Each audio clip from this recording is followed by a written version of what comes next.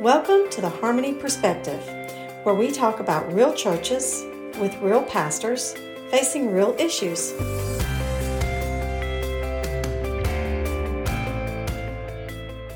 Hey folks, I want to thank you for joining us today at the Harmony Perspective. As normal, I'm joined by two amazing pastors, Pastor TJ and Pastor Patrick. Good afternoon, guys. What's up? Hey, how's it going? Pretty good. So listen, as we wrap up 2020, I'm sure like you or like us, you have a lot of questions, maybe some lingering questions. I'm pretty sure 2020 wasn't what any of us planned as we kind of set out our year and thought about what the year would hold. I think so many churches, and including maybe ours, had vision graphics of 2020 and clear sight and all of this idea of what was going to be an amazing 2020. And then, folks, God in His sovereignty knew something different, right?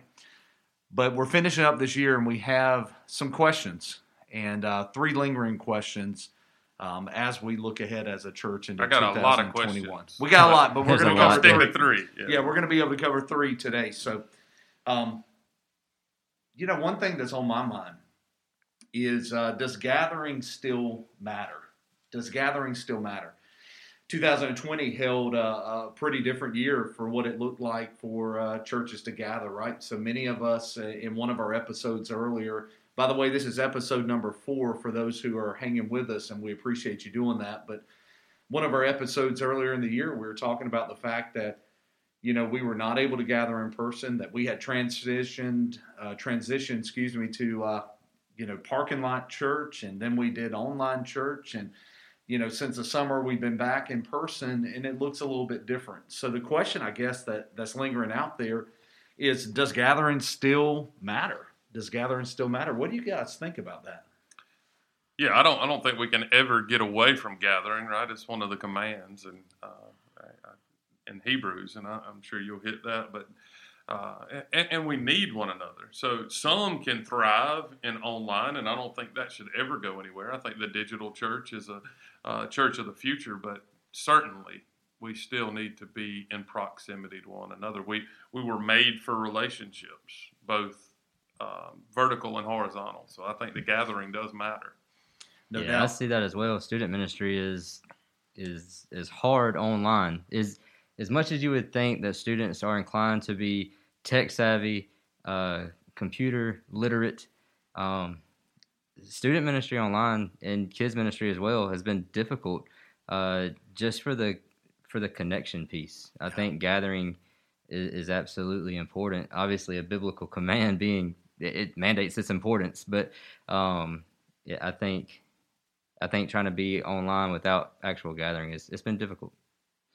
So I'm reminded, Patrick, you hit on it. Actually, both of you guys did. So Hebrews 10:25, and let us not neglect the meeting together as some people do, but encourage one another, especially now that the day of His return is drawing near. And I think if that verse was written for us today, I mean, today is the day, especially now. Let's not neglect the meeting together of the church. And it's not just about the meeting, right? It's about the encouraging. That's right. And who doesn't need that today? Yeah, more than ever. So studies would show, or statistics, I guess, would show that right now, anywhere from 40 to 50% of the church has not returned. And I think that statistic holds true for us here at Harmony. It's about half of our folks are engaging in person. We are seeing still an engagement in the digital arena. There's churches that are struggling with this idea. Are they an online church, or do they have church online? And those are questions that maybe we'll tackle in 2021. But, I want to encourage us. So what do we do about it? So as I kind of thought about this question that lingers in my heart, I thought, 2021 will be a reset of sorts. I think in some ways we as church leaders have to forget what was behind us, and we got to look ahead to the future. I think we've been doing that for decades, hanging on to a church and an idea of church that today is not necessarily happening. And the pre-COVID attendance for our church and for other churches around us, it may be years before we reach that, if we ever reach that again. And I think 2021 holds a little bit of a reset. TJ has done an incredible work at Harmony of helping us to invest in digital resources to be able to stream services. We're actually trying to invest in and really be in the digital arena to share ideas, share scripture. Patrick, what are some other things that we've done in that realm? Well, we certainly upped our production value, and that was a big part of all of it, was that we would begin to recognize that we got to invest in this. It can't just be something that we also do. It's got to be something that we do with excellence, just like we try to do with everything. And so for our Wednesday night kids groups, we were shooting videos, creatively trying to help them see scripture through humorous videos. And now we're doing a online lesson that goes along with the craft that they got. And so there's just different ways and different elements of each ministry that we're trying to push into this digital atmosphere where people are already. It's the church may have not have been there in the strongest way, but people have been there for years and years now. And I think you see that as well with, so you hit on some of the kids stuff, but with the adults Zoom classes, utilizing Zoom, utilizing the Facebook portion to where you can come together kind of as a community to have Sunday school classes and different things like that for adults as well, hitting all those points of social media, online, digital stuff. That's right. It's really meeting people where they are, right? So, and we've always preached that as a church, that, hey, you have to meet someone where they are, and we got to get them to where God wants them to go. Really, in the digital arena, that's where they are. So I want to encourage, as we wrap up this question, is that, one thing as a church leader is don't live or die by the numbers. I think the numbers are important, and attendance is important because it represents people. But the engagement piece is so much more. Look at how you're engaging your community. Look at the folks who are liking, subscribing, joining, interacting with the content that you're putting out digitally, because that matters. That really matters. But also, go ahead. I just want to interject. If you are in the congregation, if those that are listening are part of the congregation, ours or another, for you to engage, be a part of what we have going on, because it encourages those that are doing it. So the children's ministry, the youth ministry, the men's ministry, the women's ministry, they need to see that what they're putting out is being taken in. And in many cases, it's just what we have to offer. And so if you're not engaging there, and in all likelihood, people are not engaging anywhere. So put something into it, and you'll get out what you put in. That's right. That's right. The other thing I'd encourage, and this is a little bit of a hard truth or hard love, is that as a pastor, we can't hide behind the numbers and the decline as an excuse not to change. And we can't hide behind COVID as, well, that was COVID and that's its problem, and that's why we're in the position that we're in. I just want to encourage us, as I chew on this question for 2021, is let's look at 2021 as a year of hope and change, a year that we actually can look ahead to the future and not necessarily looking behind us, because I know that God has some great things in store. So, that's a question, guys, I've been chewing on. How about you guys? What have you been thinking about wrapping up this year, looking ahead to next year? What's some lingering questions? I think for me, one of them is, how do you then pastor in this non-gathering, socially distanced environment? That's what we've all three been called to. Maybe those that are listening have been called to, or they've either been called to it or they're being ministered to by someone that is called to it. And so all of this has changed. Visitation, as we look at that, I think about what Paul commanded for those in the Ephesians church, the elders there, as he's going off, as he's been arrested and he has to go to Rome. And we look at Acts 20, 31 through 35, the things that he says for them to do, and the way they are to shepherd the flock, to care for those that are a part of it. That's really hard to do online. That's really tough to do. And in some ways, it's actually more caring now for us to stay away than it is for us to come and visit. And so it's real hard when somebody's having a surgery to not be able to go and pray with them beforehand. but we got to make that phone call to pray with them. And we miss some of those. Nobody's going to get 100% on that because there's just so much going on all the time. With the COVID cases, with people having just basic surgeries, that somebody's falling through the cracks. And so it puts even more emphasis on us to lead our deacons and small group leaders to be that outreach portion, to visit, to minister in those ways, because we got to do this together. Just in our church, the over 100 families that we got to minister to, one person can't do that. 3 people can't do that. But together with our small group leaders, deacons, we get into the dozens of people can make that reach. And really, that's a change that's so desperately needed to happen, not necessarily for our church, but for the broader church, is the idea of the priesthood of believers, right? That each and every one of us is called to be a pastor, right? Each and every one of us is called to love on folks and to really pastor folks, not in a priesthood extent, but I think you understand where I'm going with that. So many churches have relied on the one staff pastor to do all of the care and all the counseling and all of that. And I don't think, when you look at how the New Testament church is described, I don't think that's how it's described. Yeah, and our job, our role primarily, we shepherd the flock of God, no doubt, as the under shepherds, as He is the good shepherd. But we also equip them to go and do this ministry, to love on one another, to reach out to one another. And our church does a fabulous job of that. But we've got to look at some new ways to do it, right? It's got to be FaceTime, text messages, phone calls, Zoom, whatever it may be, going by a house and leaving a gift by the door, just something to engage with those people that maybe have slipped away, that have gotten into a place where they're just tired of the digital.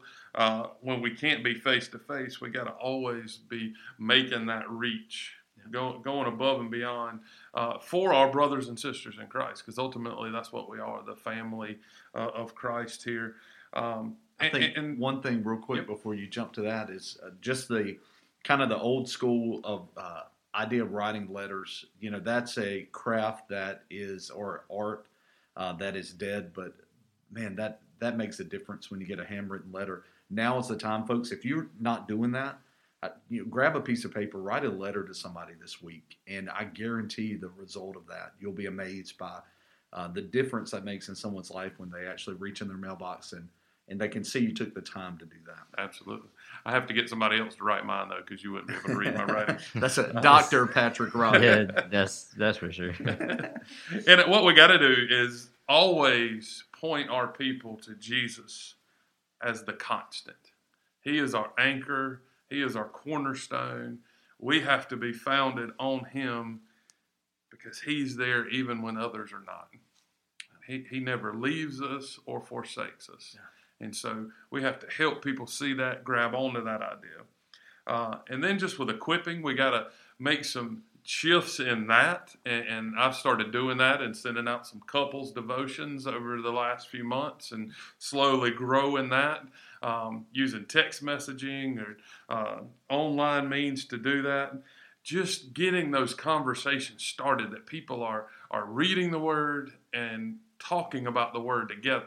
So it goes back to what we talked about with the family devotions, right? So they're thinking about it when they rise up and when they sit down, and they have those conversations as a couple. So I send them out something about, having peace in Christ and the Scripture there. And so then they have those conversations with their kids, and all this happens digitally. It happens across a text message or across a Facebook message or across a Facebook post. So there's all these new ways that it's going until we can get back together and have those things happen in face-to-face. That's right. And that probably doesn't need to die, or it doesn't need to die when gathering happens again, right? Some of the stuff we're learning, folks, we can't get rid of it. One of the areas that I think we've struggled with, though, as our church in recent days is the idea of personal evangelism. So you talked about this kind of this norm now of being socially distanced. TJ, how do we even bridge that gap? You've been chewing on something about that? Yeah, I have actually. Working through this digital age of of church, really, with COVID and being quarantined and not being able to meet or restricted in ways that we can meet. I think one of the best ways to evangelize and do it digitally is to be able to share some video testimonies. There was actually a challenge we did. Was it earlier this year, late last year sometime? I can't remember when it was exactly, but there was several guys that put out their testimony, and I was hesitant in putting mine out. I think I was one of the last ones to kind of get theirs out, and sat down, did a video testimony of it, 5 to 8 minutes or something like that. I can't remember. And the response that I got from that was pretty amazing. There was people that saw that video, that heard my testimony, that heard the test that I went through and the outcome of it, and it encouraged them, it strengthened them. The response was amazing, but there was also people that may have heard the good news of Jesus Christ through my testimony for the very first time. Right. It was on social media. It was out on Facebook. It was out on YouTube, I believe, as well, or maybe. And there were people that watched it that maybe have never heard of Jesus Christ before. And 1 John 5:11 says this: "This is the testimony: God has given us eternal life, and this life is found in His Son." And when we think about our testimony, we've said it several times over the past few years. One of the best ways you can put it together is to tell what your life was like before Jesus Christ, and then tell what your life was like through coming to know Jesus Christ as your personal Lord and Savior. So what did that encounter with Christ look like?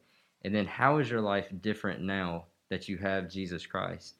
And just taking a video testimony of that, sharing what God has done in your life through His Son, and putting that out there is a great way to evangelize in the community that you're a part of on Facebook or on Twitter or on Instagram, and TikTok even. Another thing that we can do, as far as, maybe you've got a group that you're a part of, a small group or a Sunday school class or something, you can also take that 3 circles that we've used before and kind of work through the 3 circles together, but then put out challenges from that 3 circles on Facebook or on some type of social media platform, or maybe even the Romans Road. We've used the Romans Road several times in the last couple of years. Train up on it, get familiar with the Romans Road, and use that. Put a piece of scripture out there, and then put the next piece. So Romans 3:23, and then Romans 6:23, and then 5:8. Moving forward from, hey, we're sinners, and we deserve death, but yet Christ stepped into our place, took on that punishment, and we've got salvation through that. So people can hear the gospel through that. And then just post in scripture. Literally share. If the church that you're a part of posts something, share that. If you've got a friend that posts something that's got scripture on it, or something that's encouraging, that shares something about Jesus, share that. Like, hit the share button. Continue to share.